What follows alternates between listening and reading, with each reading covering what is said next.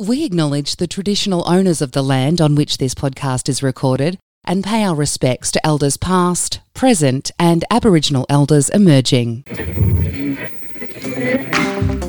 The Vale Podcast, driven by Pioneer Ford Robinvale. It's worth the drive. Sure is. They're sponsoring us for another month, Charlie. Yes, good on your Pioneer Ford. Hey, I took their Endura for a drive, the one that's similar to yours. Mm-hmm. Good little car. You should buy one. It'd be good if you will say, like, a politician driving from, little town to little town. Speaking of which, geez, good segue. You're getting very good at this. You've been a guest once on this podcast before, but not for a long while. We have Peter Walsh, member for Murray Plains, Victorian leader of the National Party, Charlie. He's here to have a word with you. It's a big name. Big name, leader of the National Party. Oh, he's a mate of my old man. It's not that big to me. I was going to say, has the Vale podcast gotten that big? We'll have Dan Andrews on here soon. Well, Walshy did ring me to request that he come on, but he did say, and I will quote you on this, "Oh, we're in Robinvale on Thursday afternoon. How about we do your blog thing?" Do you mean the podcast, Walshy? How are you? I'm very well, thank you, very well. And sit a little bit closer to the microphone. And I would have thought, Jade, you've been a councillor for a couple of years. Why haven't you got your road fixed?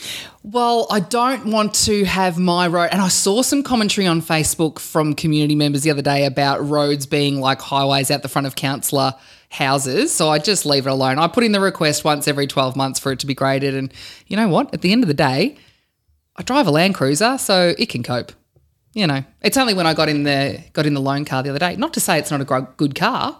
I feel like you're not talking up the Ford Enduro. Oh, no, it's a beautiful car. I got in and Peyton loved it. But do you want their sponsorship for another month? Yeah. Absolutely. Yeah, how good was it? It'd be good on dirt tracks. You know what I am sold on, though, and this could be a turning point. The seat warmers and the seat coolers. No, I've got them. Is the technology and the connectivity that the other car brands don't do. Ford do that probably the best out of any of them. They do well. And it's really responsive and great. What kind of car does the National Party endorse? What kind of cars do you drive? Not endorse. I drive a Hyundai. Do you? Yeah. Oh, that's right. You've got one of those IMAX things, haven't you? Santa Fe.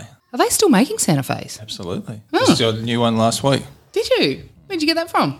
Pioneer Ford. Yep. Cool. Yeah, good. It's a second-hand one. Oh, yeah, that's right. Yeah. Holt's Auto. Right. In Swan Hill. Yeah. I got asked today where you reside these days. In Swan Hill. You are in Swan Hill? I am in Swan Hill, yes. Your office is in Echuca, though, isn't it? My office is in Echuca. Where does, I was going to say I'm really ignorant, but where does Murray Plains? So the Murray Plains electorate effectively starts at Woodwood, north of Swan Hill, near Naya, and runs all the way down to Undira, which is in the city of Shepparton. Mm-hmm. Oh, okay. It's big then, isn't it? It's massive. It's long, Jade, yeah. Very long. And then to the south, effectively bought Pyramid Hill, Rochester. Yeah. Through there. Undira pub, do you get there much? No. Oh, you should. Good pub. Good spot. Yeah, great spot. Good palmy.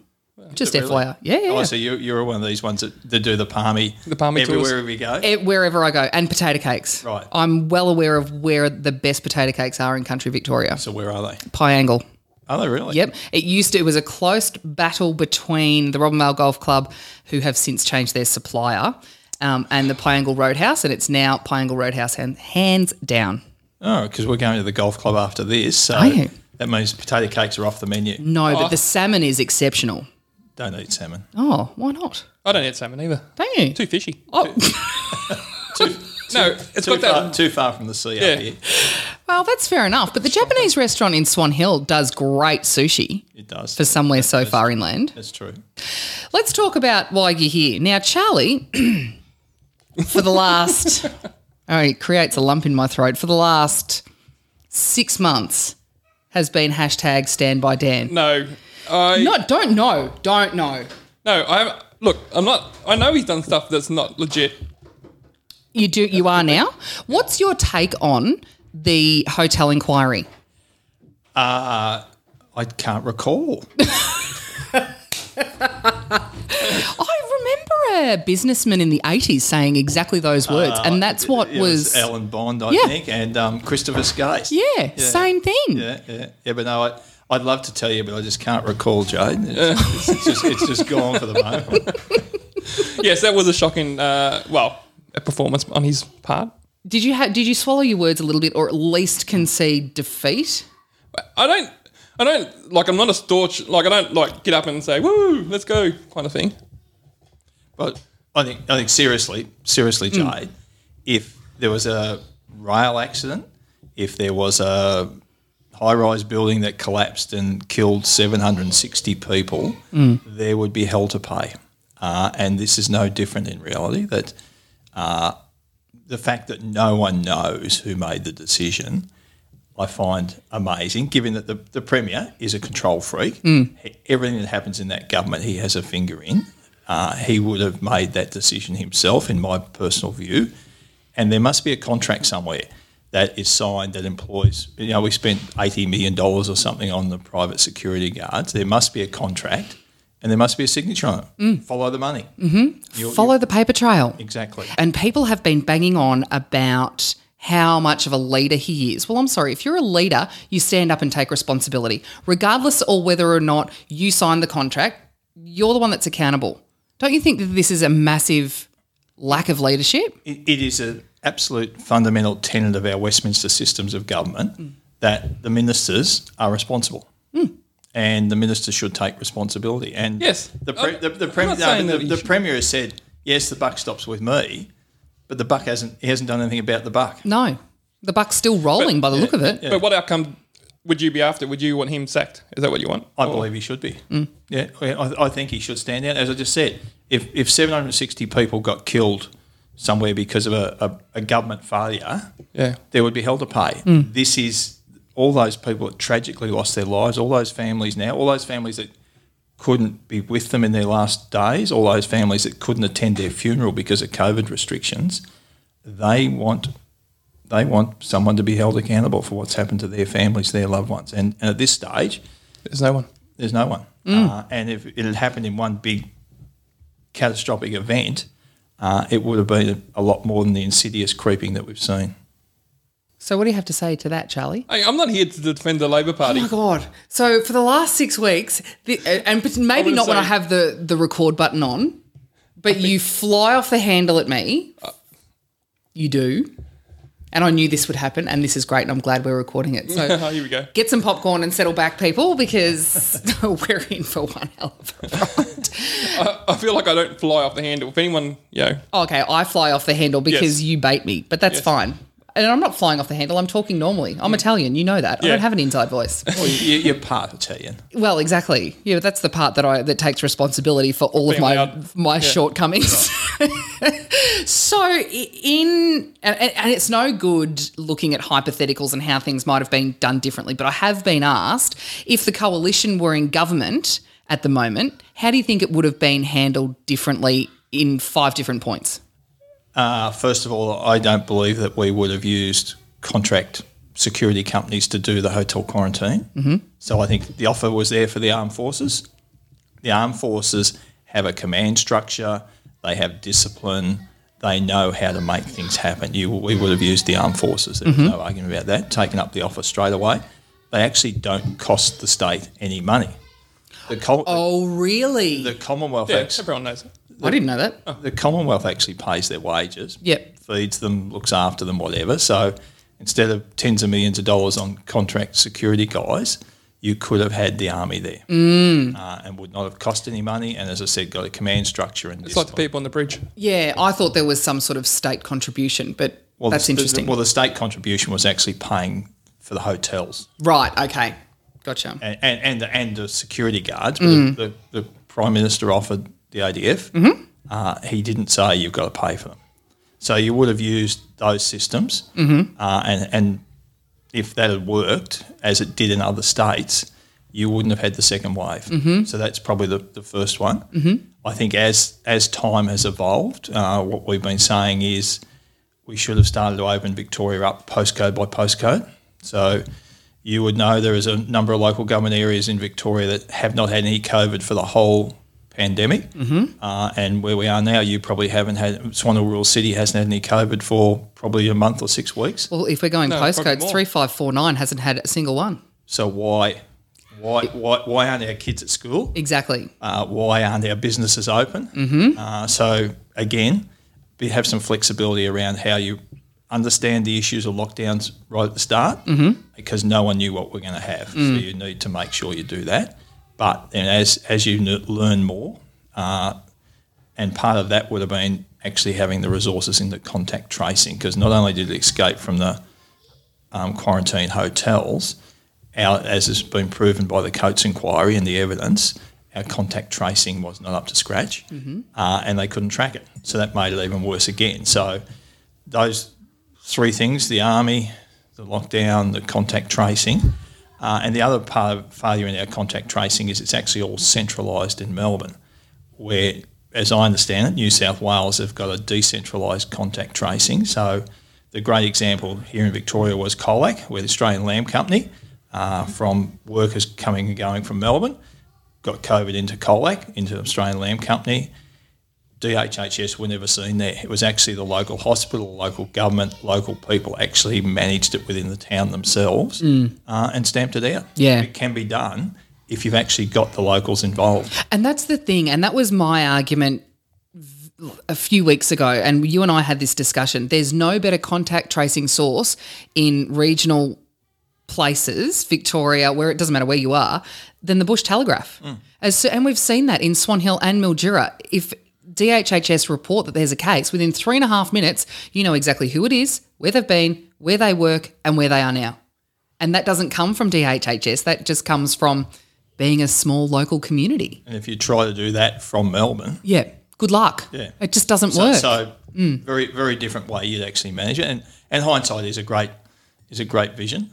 So I suppose we're all sitting here talking with the wisdom of hindsight, but there is some fundamentals in how you manage these things that I think were actually overlooked. And the whole thing about the COVID-8, so our system of government is cabinet, parliament, proper processes. All the proper processes were bypassed for that small group that's been running the state effectively for 6 months. When you get down and centralise power that much, it's not a healthy thing for a democracy. Yeah. So this brings me to a question when you're talking about the processes that someone just asked me before.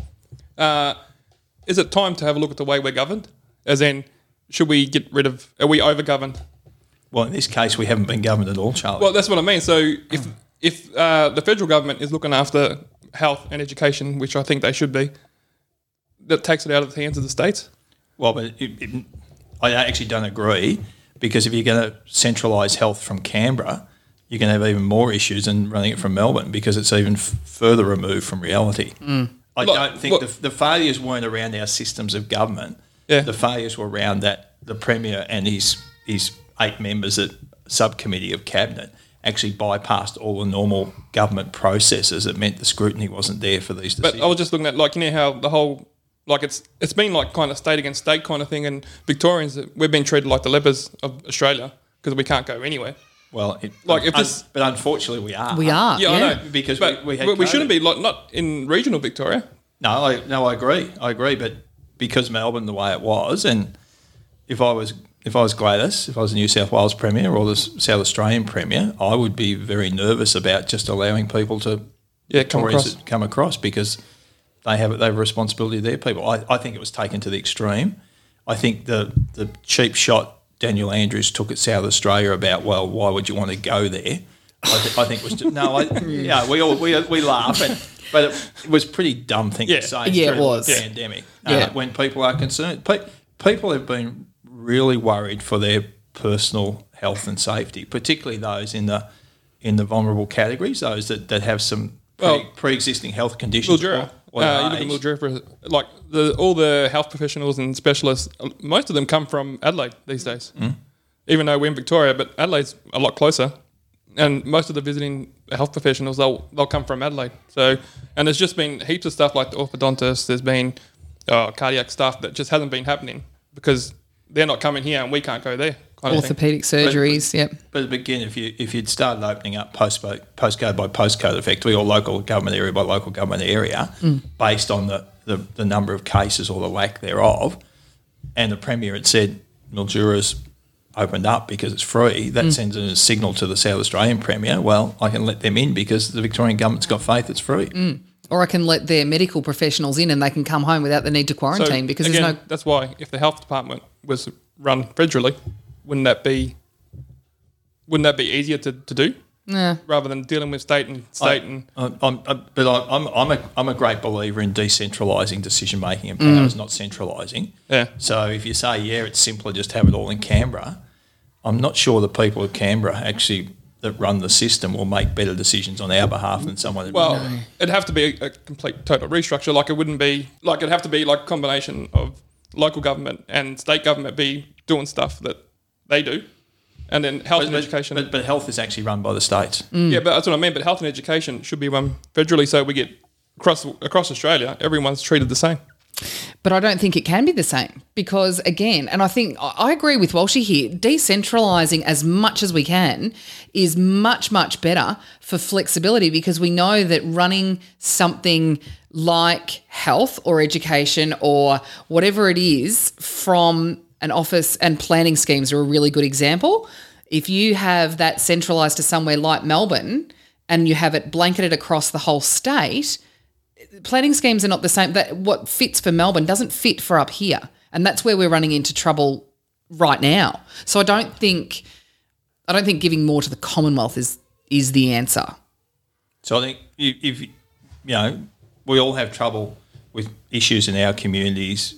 Those so-and-sos in Melbourne don't understand what goes on. How would it be taking that same argument to Canberra and someone's making decisions about Robinvale and they're making decisions about... No, but I'm talking about broad... Tully in North Queensland. I'm talking about broadly, just the health system. Like it should be run... Like what part of the health system though? That's a very broad... Well, you'd have to restructure everything as in local government and state government would have to combine somehow to do something and you get rid of that. Why? Why do you keep saying local? Well, we've got a new Local Government Act that's just come in and to me it feels like that's almost what's happening.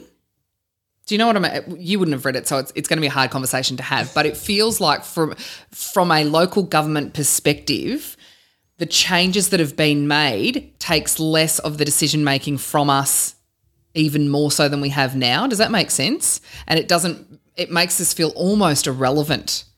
And it will probably, the next 12 months will be really interesting having gone from that old system where we could do X, Y and Z, giving 30 days with notices and things. Now every decision that we make has to have, and this is just the community consultation part of it, has to have so much more input from the community, has to have so much more information and transparency. And transparency is not a bad thing, don't get me wrong at all, but I just think that there's a real push at the moment for that to happen. But I don't think that that's a wise move either because local government is the one that's closest to the community and we're the ones that they come to even if the issue is state or federally governed, we're the ones that they come to seek the answers for them. Do you know what I mean? Yeah. But Charlie, if the people that are making decisions actually are personally or their family or their relatives are impacted by those decisions and they talk to them regularly. They see Jay down the street. Yeah, you get a lot better decision making and a lot more accountability.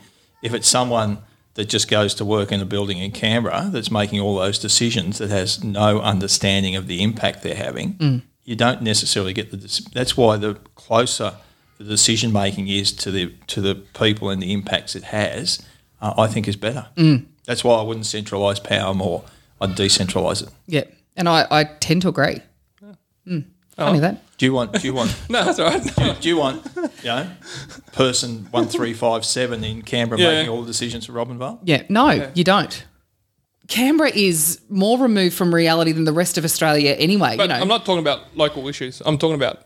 But it would become local issues. If you were to centralise things like health and education, which are very locally provided, then it does become a local issue because you've got local people involved that are affected and local families that are involved that are affected. And you would have seen that with the privatisation of the Mildura Base Hospital. Doesn't work. No, it doesn't. No. Anyway. So we won you over, mate? We're getting there. I have to look into it a bit. So this is a bit tagged. I'm starting to feel sorry for you. Yeah, I know. We're tagged. I'll just go sit in the corner and cry. I'm not feeling... forward. You can do that later. On another subject, and I'm going to go back to planning schemes, and this is a subject I never thought I'd get so passionate about in my life, but we do have an issue with that centralised model that we've got right now, particularly in the regions. What is the scope for, and this might be an election promise for the next election, but having a more regionally flexible planning scheme available for country Victoria? Because at the moment it just doesn't work. It hamstrings us in so many ways. But one of the key challenges you have in planning is the regional office in Bendigo. Yeah, because it's in Bendigo. Well, it's in Bendigo, and it may or may not be the personalities that work in that office and how they interpret various parts of the Planning Act. Doesn't the state of Victoria, doesn't it finish at Bendigo, Ballarat? Doesn't that where it finishes? Yeah, it ends at the freeway. Well, Jade and I probably think that, but if we stood with Dan, I'm not sure we'd say that, Jade. No, I see it a lot as well in every walk of life.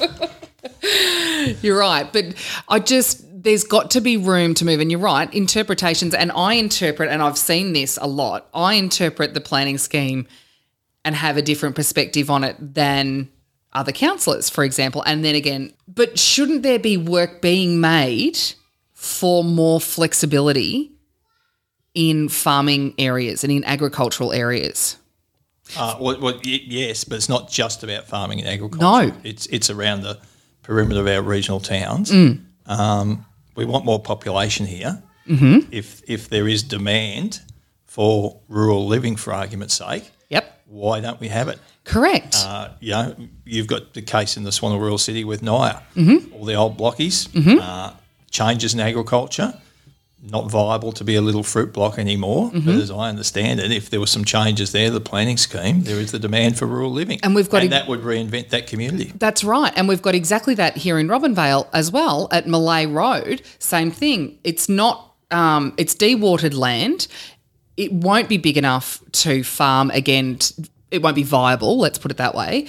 But I know that the owner of that land would love to subdivide it for rural lifestyle blocks, which when COVID is over, will have people leaving the city wanting rural lifestyle living blocks.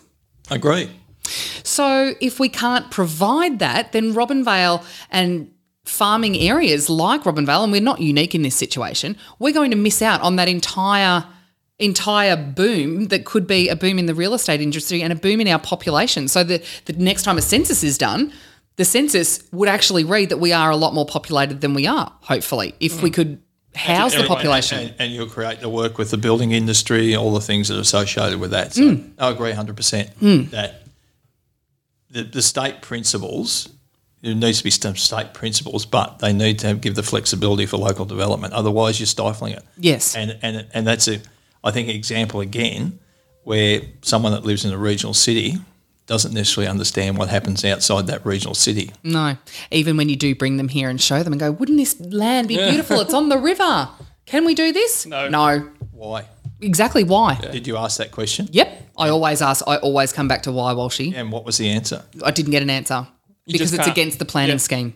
You just can't. It's against the planning scheme. But you could request the minister to actually call it in.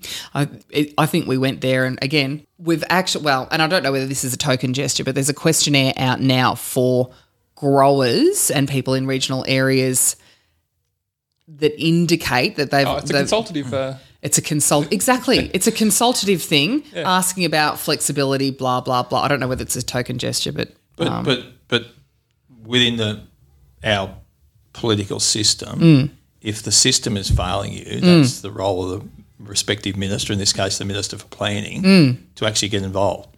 So one of the other cities in my electorate, there was an issue for 4 years that held up a new supermarket development. Woolworths had got to the stage they were going to pull out.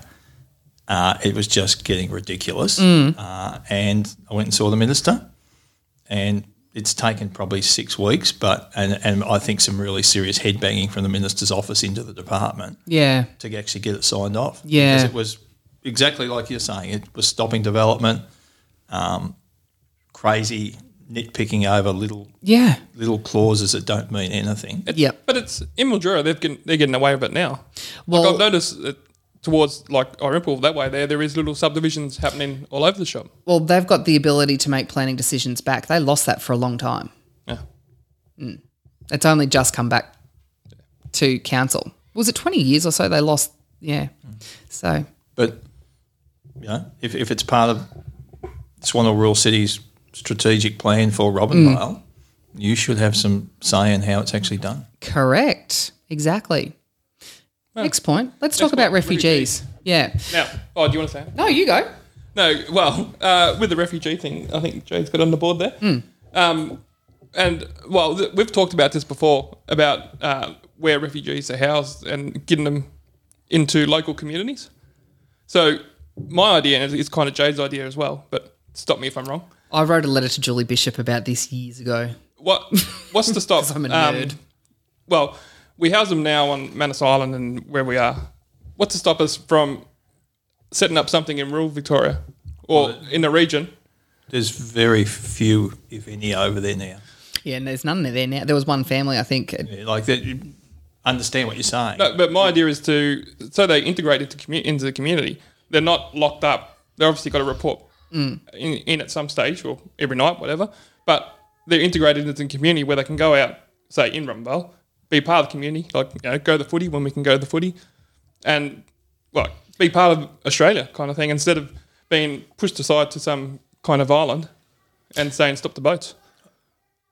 Yeah, I think it's more of a pathway to permanent residency is what we're looking for. And we've seen the success with this in Robinvale in particular. And recently we had Abdul on, who was from Afghanistan, and his story is fascinating. We had him on last year, and it's taken him 9 years. He came out on a boat. Half of that was on a jet ski from Thailand. It has taken him 9 years to get his family out. But his family are here now and thriving. And he's a great worker. His brother is also here with his son, et cetera, et cetera. So I think, and this is a more federal question. I know that there's a Commonwealth Parliamentary Committee about this at the moment. But Charlie's right. So resettling refugees in regional areas to also help with the labour issue that's going to be, again, a really big issue this year. And that's not to say we want them to stay here to just be on the farm. But, while their visas get processed, instead of them, we've been on some kind of, detention centre and suffering all the mental health issues they have and just treated pretty poorly.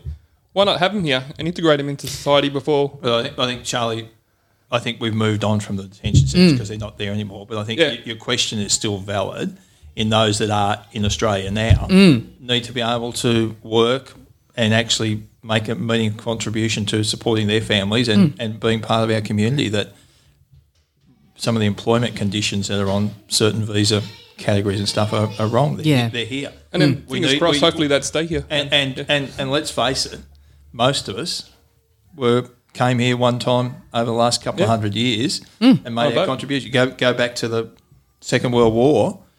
We have the Snowy Mountain Scheme because of the displaced people that came out of Europe that went there and did that. So I don't see any reason why they can't be. So how do we get it to happen? It is a federal issue, which I'm not. We have a chat with Anne. We'll get Anne next week. Yeah, but I think there is ways you can make it happen. There's some people that are talking about having an amnesty. I don't believe you'll see that happen because it sends some wrong signals. Oh no, I still want the process to happen, but while they're going through the process and be here and be part of it, be part of the community. Oh, and we all know examples like Abdul. Yeah. And I just think that pathway, even if it is, having to go out into the regions and work in agriculture, at the moment I think it's 5 years, the bridging visa. There is I think it's a TP visa, or I can't remember, but it's 4 or 5 years, and then the issue is that they might go back to the city.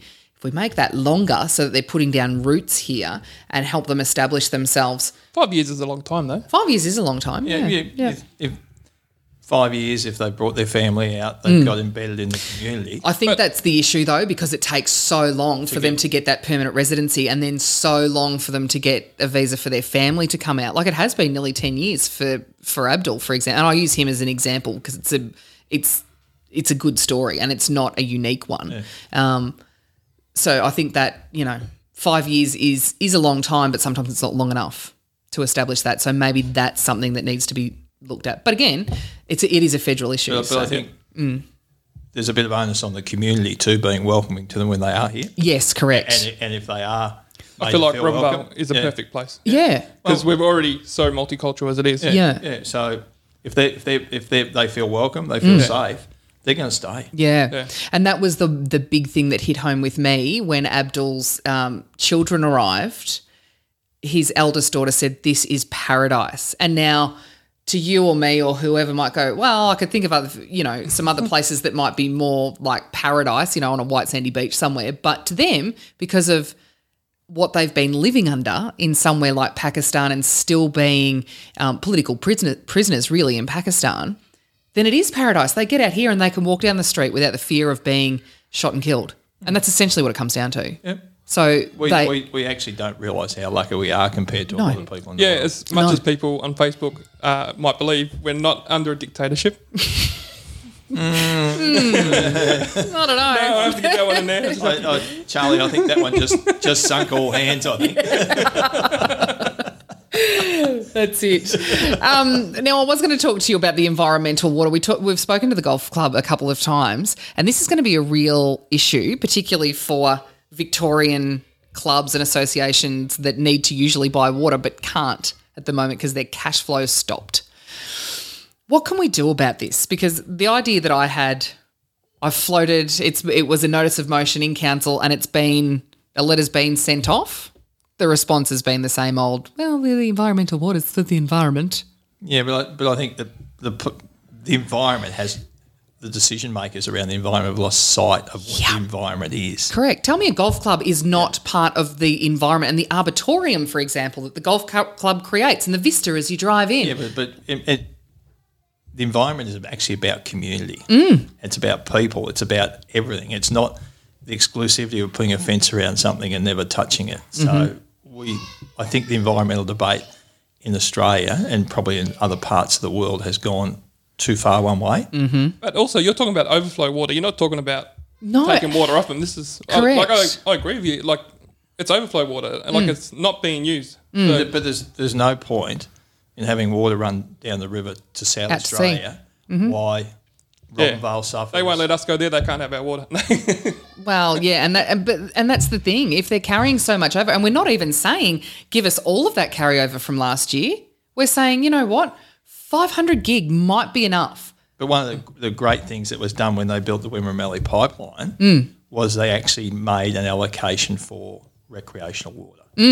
So, and they've also got a system in their Grampians Wimmera water in their billing process where there's a charge per household, which I think from memory was $16 a household. Yep. That actually helped subsidise the price of that water for tennis clubs, bowls clubs, football clubs, because they realised, and they did a lot of community consultation on it, they realised that if you didn't have community, you didn't have anything. That's right. Well, have you been past a tennis club lately? Yeah. It's looking pretty dry. It's dead almost. So they out of water. I'd say so. I would dare say so. Well, though they're talking about tennis coming back in the next couple of weeks, but... Yeah, well, they'd probably... I think the the bottom bays have been watered, so maybe they'll just restrict the amount of courts they can use. Yeah, I'd say they're going to have to. Because, again, Robinvale, this is not a unique situation. No. But it goes right back to what we we're talking about at the start. Yeah. About community. Yep, exactly. And looking after the community. Yep. Health and well-being. Correct. Shouldn't it always come back to that? Yes. Yeah, well, I'm just going to keep going, why not? Because I've learnt if I nag long enough, sometimes I get what I want. You are a lot like your father, aren't you? Yeah. He doesn't nag. What does he call it? Ask a lot of questions. He doesn't call it naggy. He does say, I just ask a lot of questions. A lot. So, Peter, Yes. You've got 25 months until the next election. Yes. You're going to ask Fred's question? Yeah, he told me to ask. Okay. I'm transparent. All right. A listener wanted to know what's your plan for the next 25 months. So you.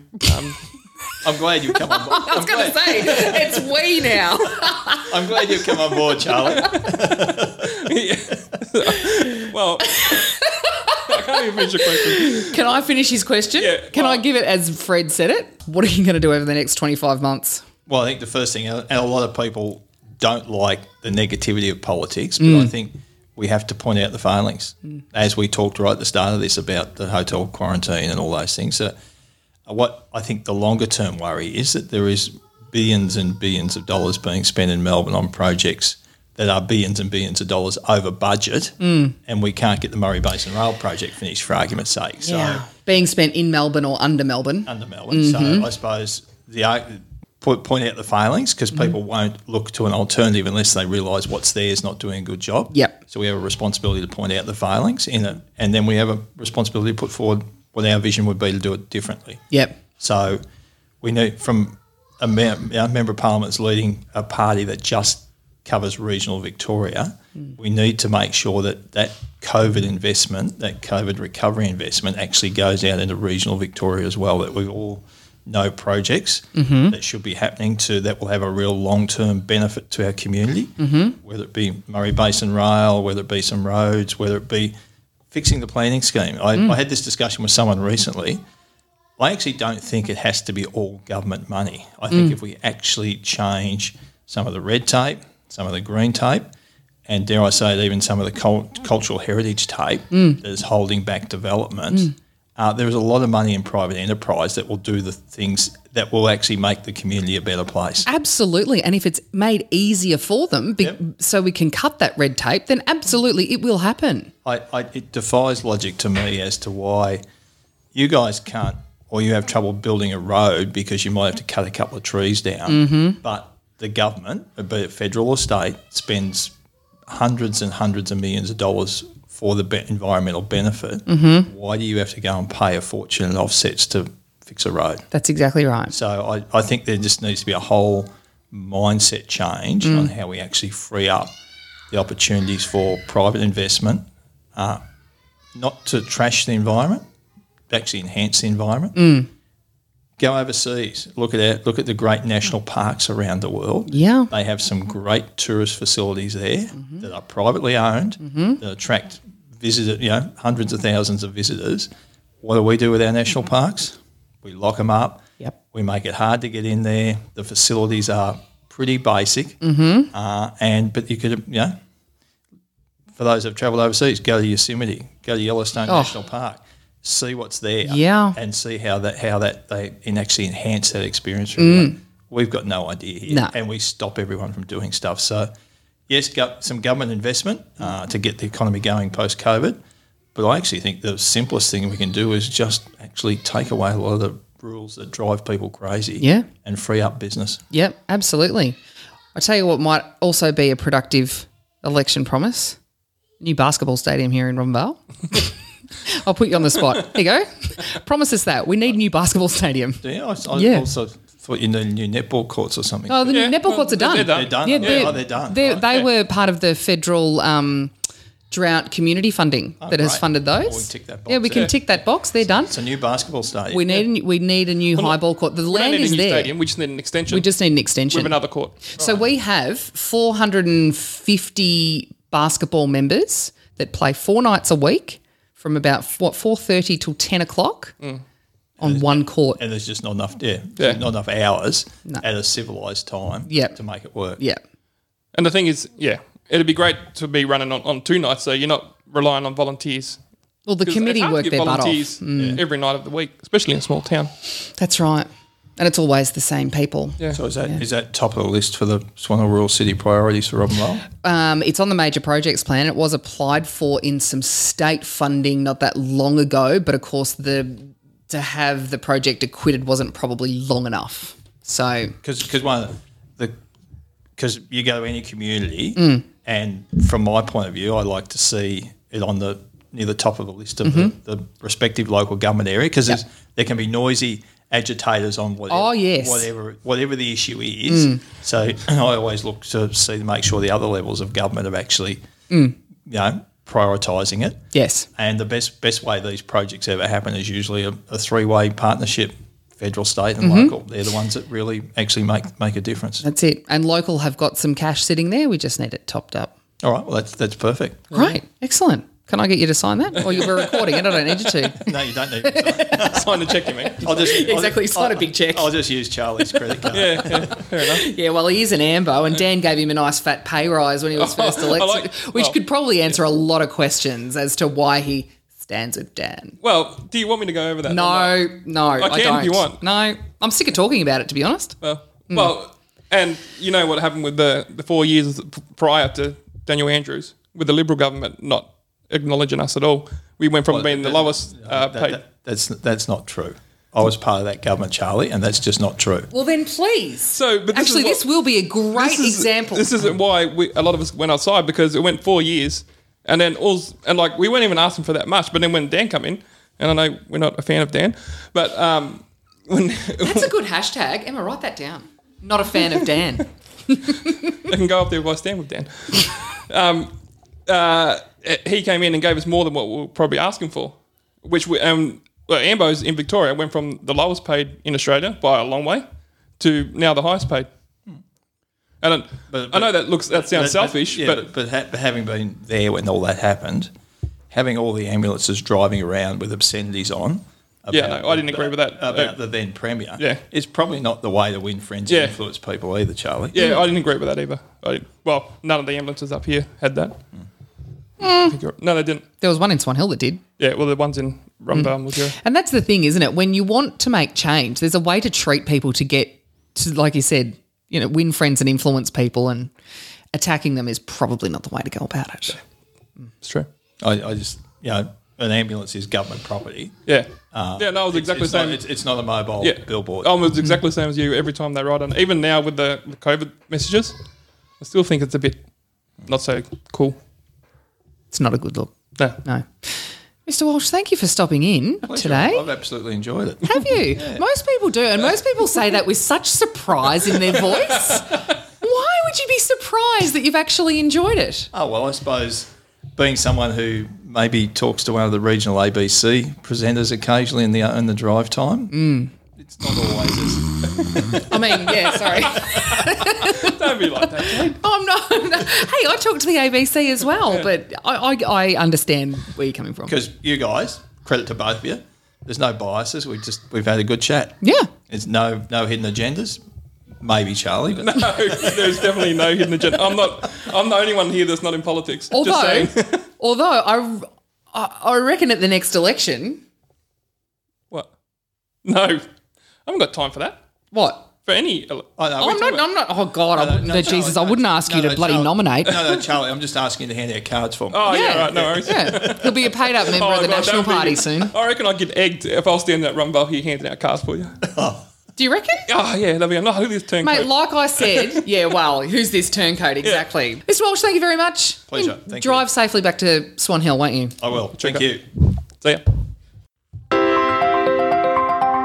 Are you considering commercial development? Fisher Developments can develop your commercial dream. They specialise in commercial tilt slab construction and have a large portfolio of completed builds. Fisher Developments have their own fleet of machinery consisting of excavators to 35-tonne graders, water trucks and rollers suitable for most development projects.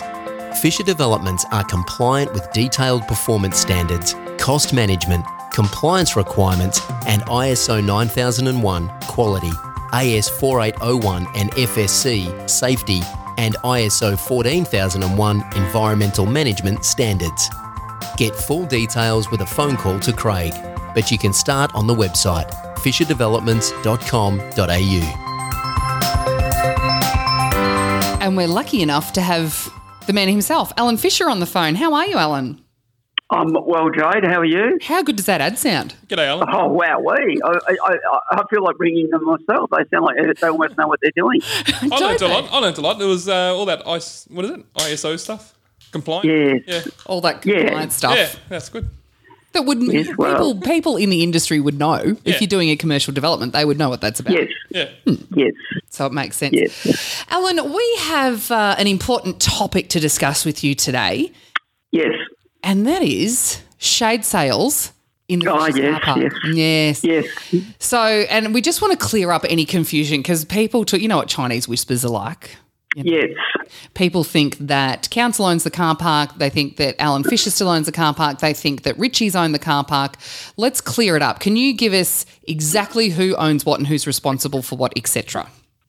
So about 1/3 of the car park is owned by the council, and that is the third that is closest to Perrin Street, and we own the next 2/3.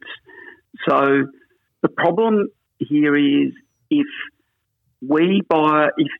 so we pay, say, it's about $5,000 a car park to put a shade sail on it. And I know people will say, well, we don't care, that's your problem, Fisher, which is fair enough. You know Robinvale too well. Yeah, well, it's not just Robinvale, I can promise you.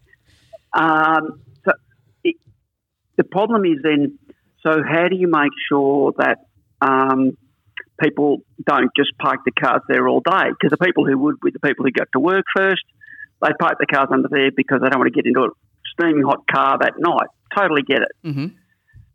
Then the council has to not only put up some signs, but then actually start giving people tickets, which means that they're going to have to start patrolling it. Mm-hmm.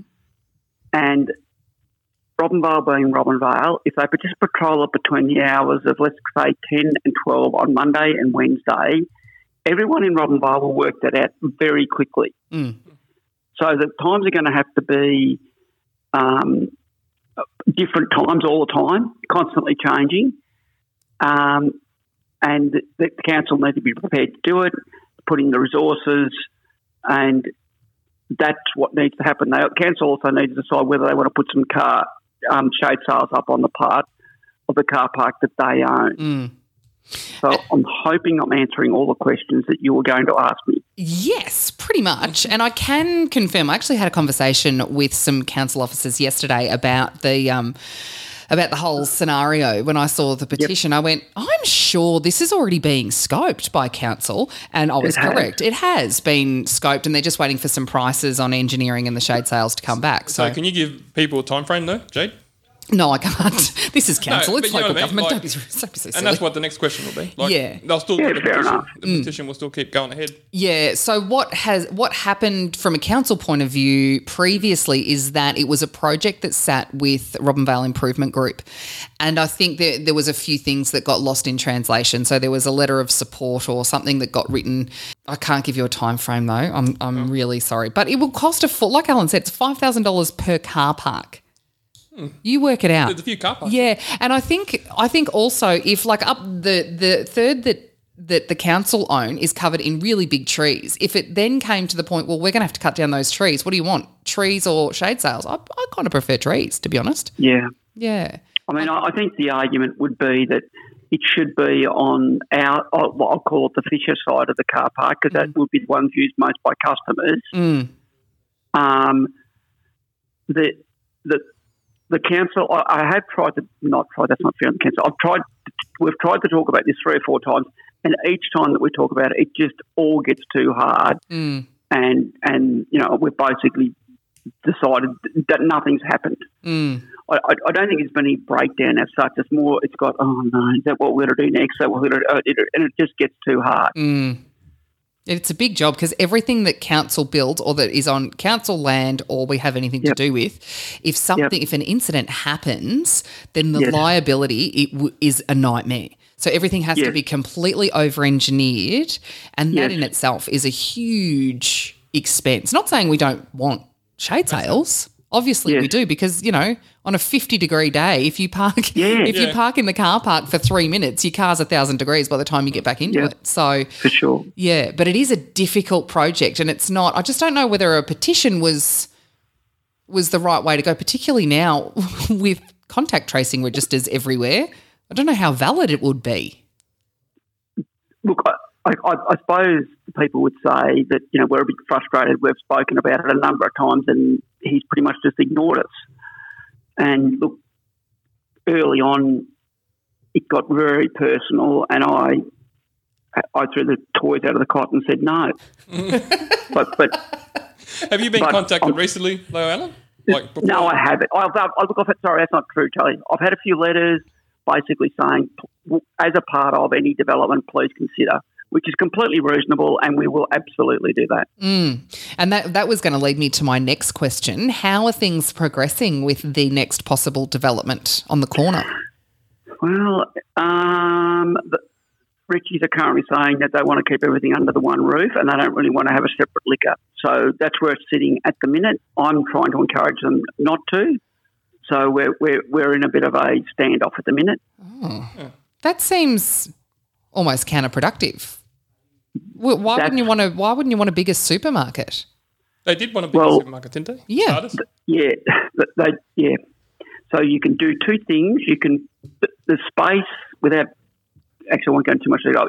The space is not used well, and because the building is sort of like a parallelogram, it's not a great use of space. So we could maybe square it off by taking the car parks out in the lane, but that'll require talking to the council, which is not the end of the world, a boundary realignment, but, that'll be a year. So that's what I'm saying to them. Because I can see their point. They're sort of saying, well, we'd like everyone under the one roof. We'd like, if say it gets busy in the liquor, they can just get someone to come across, or the pallet needs to be brought in. I mean, it makes sense, but I think going the other way is going to be far too hard. So I've given you my thoughts, and I'm just sitting on my hands at the moment, waiting for them at this stage, because I think it's much easier and more productive longer term to have a separate liquor. Yeah, I would have thought so too. I mean, it's that common sense thing that, logistically it probably keeping things under one roof, I understand, but common sense would say, hey, you've got more supermarket space, and if the bottle shop's separate, then we've got a bigger supermarket. And honestly, that business stands up on its own. It doesn't need to be supported by the grocery or vice versa. How about just building a pub on that corner then, Alan? Well, yes. Aren't council doing something about the pub down the street? How can the council do it? Don't joking. even. I'm not. I just wanted to poke the bear. Don't. I'm not going to be a bear today, and I'm not going to be a fish and take your bait. That's my job. Yeah, well, exactly. I've done my mantra and my meditation today, so I'm not going to bite with your delicious-looking worms. I'm not going there. Well, I think that clears a little bit up. So I guess the thing is now that no one's against putting shade sails up. It's just a matter of logistics, engineering, and working out the best way to move forward. And if we can, we will. Yeah. Because I'm not going to be happy if I spend, I don't know, let's say call it 20 car parks, it's $100,000, say, and it just ends up being people who work in the main street. Yes. I'm going to be like, well, that was really, I should have gone somewhere and had a nice day or done something else apart from doing that. Yeah, I get that. Would there be maybe scope, and this is what I thought, well, it would be to do that entire car park, you're looking like that'd be $1 million. I didn't know what the figures would actually be. Something like that, yeah. So I thought it'd probably be a bit less per car park because you'd be doing it a bit more. The other thing you can do, Jade, is you can put solar panels on the car park. Ooh. So you can get a bit of a payback by using the power in the supermarket. Ooh. Is that a bad idea? Now that's an interesting concept. Yeah. Or even, I know there's one going in again soon, but we're getting an electric car charger. Yeah, down Moore Street. Oh. Yeah. No, not down Moore Street. Yeah, it's down Moore Street. No, it's not. Is it? No. Where is it? It's across from the resource centre. I'm sure it said Moore Street. No. Oh, that's good. No. But maybe that would be another thing. So these inventive sort of renewable energy projects, there's fun, like from a council point of view again, funding around for that kind of stuff. So that might be something to look at. I didn't even think of the solar panel thing. But that's probably not a charging space there, you wouldn't think? Well, there could be. No, you'd need a battery. The battery technology at the moment is a bit far off to make it any economic sense out of it. Solar definitely, but the batteries are still a bit expensive. Yeah, right. Okay. We'll have to get on to Mr. Musk about that. Yes, well, I don't know if you saw the stuff that he did last week with Battery Day. It was just incredible. Well, I do follow him quite a bit on Twitter. He's a very, very clever man. Very clever a bit man. unusual. Yeah. Oh, very... a bit strange, but that's all right. Yeah. Yeah, exactly. We can embrace that. Yeah, exactly. People that Exactly. people that are innovators and thinking outside of the boxes are the ones that change the world. Are usually a little bit Yes. not. Kanye West. Oh my God. Stay on the meds, Carmo. I'm dead. That's it. I'm done. I'm dropping the mic and I'm walking out. It's too late in the day. It is. All right. Well, thanks for clearing that up for us, Alan. We really appreciate your time, and I apologise for ringing you and going, hey, guess what? Yeah, we're going to ring you in half an hour and come on the podcast and let's talk about this. But it's something, that's why we're here. It's topical. People are talking about it. People are seeing it. So I thought, let's go. I don't like sentences that start with the word apparently, so I go straight to the source. Yes. I suppose that's the old media person in me. So thanks very much. We really appreciate it. Thank you, guys. Thanks for supporting the podcast as you do. No, my pleasure. Still in Melbourne, Alan? I am, mate. I'm taking I'm just going to come to Mildura and Robinvale actually next week because enough's enough. I totally agree. But you're going to quarantine for 14 days. I don't have to because I've got a genuine reason for being for there. work, yeah. For work. Yep. Yeah. And honestly, I'm following all the protocols. I'm not, and the chance of actually running into someone who's got it are that low. Like you do the numbers, there's 5 million people live here.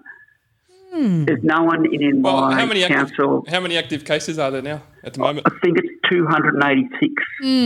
And how many in the regions, Charlie? None. 0. Exactly. 0. I'm aware of that. Yeah, Charlie stands with Dan while the rest of us are here pulling our hair out. I wouldn't. Yeah, well, I'm not standing with Charlie or Dan at the moment, I have to say. And Alan's opinion is one that I respect far more than yours, Charlie. I'm really sorry. To be fair, I do like to get a rise out of Jade, so that's why I do say it a lot. He's going to end up with a pot plant or something being thrown at him today before this all ends. Well, while you're in Robinvale, please make sure you give us a ring and call in and see us. I will do that, Jade. Awesome. Enjoy the rest of your time in Melbourne, and we'll see you in sunny Northwest Victoria soon. Yes. Look forward to it, guys. Awesome. Thanks, Alan. See ya. When you're running a small business, there's nothing small about it at all. And right now, you've probably got lots on your mind. But you don't have to worry about your Ford, because your regional Ford dealer is still open and ready to help. With strict health and safety measures in place, whether you need a new car, parts or service. So to keep your business moving, visit ford.com.au. Charlie, it's the 2nd day of October. By the time this comes out, it will be anyway. Oh, well, that's a pity because yesterday was International Coffee Day. How many coffees did you have? Well, not that many. Probably 3. 3's a lot. No, it was one at... For espresso, I think that's a lot. No, they were normal coffees. As in instant coffees? Ew. God, I wish I had a camera rolling on you then. Oh, sorry. You don't even know who I am. Yeah, sorry. I don't know who you are. I apologise. Yes, it is the 1st of October. Well, sorry, the 2nd when this comes out. And exciting news. Get excited. I'm excited. It's Shocktober. So, I know what you're asking. What is Shocktober? Yes, I am. Yeah. Well, it's an initiative that AV are running. And it's all to do with... We've talked about Restart Your Heart on here before. Yes, we have. Yep. So there's that program where we're trying to get as many people in the community to be confident to perform CPR and know the process. And obviously, we talk about call, push, shock. So that's obviously call 000. Call what? What was the second one? Push, shock. Push. So call 000. Yep. And the illustrations on this pamphlet are really hilarious. Standing over a body calling. Yep. Push is in start doing compressions. Yep. Okay. Now, I know this is where people start to think, oh, I'm not going to do CPR. You don't have to give the... Mouth to mouth. Well, yes. You don't have to put a breath into somebody. Yep. Because one, these COVID times, starters. And 2, even if it wasn't COVID times, you don't know where... Well, obviously, if it's someone you know, probably, if you feel free to do it. If it was my husband, I'd probably do it. You'd probably do it. But... touch wood. At the end of the day, the push as in the compressions, is what we need. So we want you to start compressions, and then obviously if there is a defib around, obviously shock. Yep. And there's a lot of defibs around Robinvale now, isn't there? And so this is all coincides with the Good Sam project. So I think we had Nathan on here a while ago talking about Good Sam. Yep. And just to recap, it's an app now that's open to anyone who's willing. You're on it. I'm on it. Yep. Who's willing to perform CPR. And just for the record, at the moment, because it's COVID times, the only people that will get alerted, so JG won't get alerted, off duty operational Are you staff. getting alerted right now? No, I'm getting Snapchats. So Shocktober, getting back to Shocktober, what it is all about is obviously highlighting the Restart Your Heart and the Call, Push, Shock and the Good Sam thing. But what is available is for your local group or, I don't know, community organisation, is a 15-minute virtual call-in. So if you have a virtual meeting, say, for instance... The Reba one on Monday night. Yeah. Yeah. So it's a Reba anyone AGM. from Reba, if you have a call, we can call in and we can do something like that. And get back to me because I'll... Well, Ben's the chair, so get on to Ben. Say we've got a rest meeting next week. Yep. Even any group like that. Obviously your sporting clubs. And what it is it's a 15-minute virtual kind of refresher, if that makes sense. So there's a little video we watch. We give you a few funky stats about how compressions that start straight away give you a fairly good chance of walking out of hospital alive. And that's what we go with. Because there's the stats of 75% of cardiac arrests in the home. So this is why, again, and this is why community groups, so it's not just for people like in the community, like if you're down the street, it's what if happens if your granddad, falls over or something when you're home. Yep. So it'd be good if younger kids could get on board as well. Yeah. So it was a 72% survival rate. They're your kids. Yeah. I feel like they're not surviving. No, me neither. It's late in the day and we need to take them home, but that's okay. Yeah. So 72% chance of survival when bystanders act and call 000 and start compressions.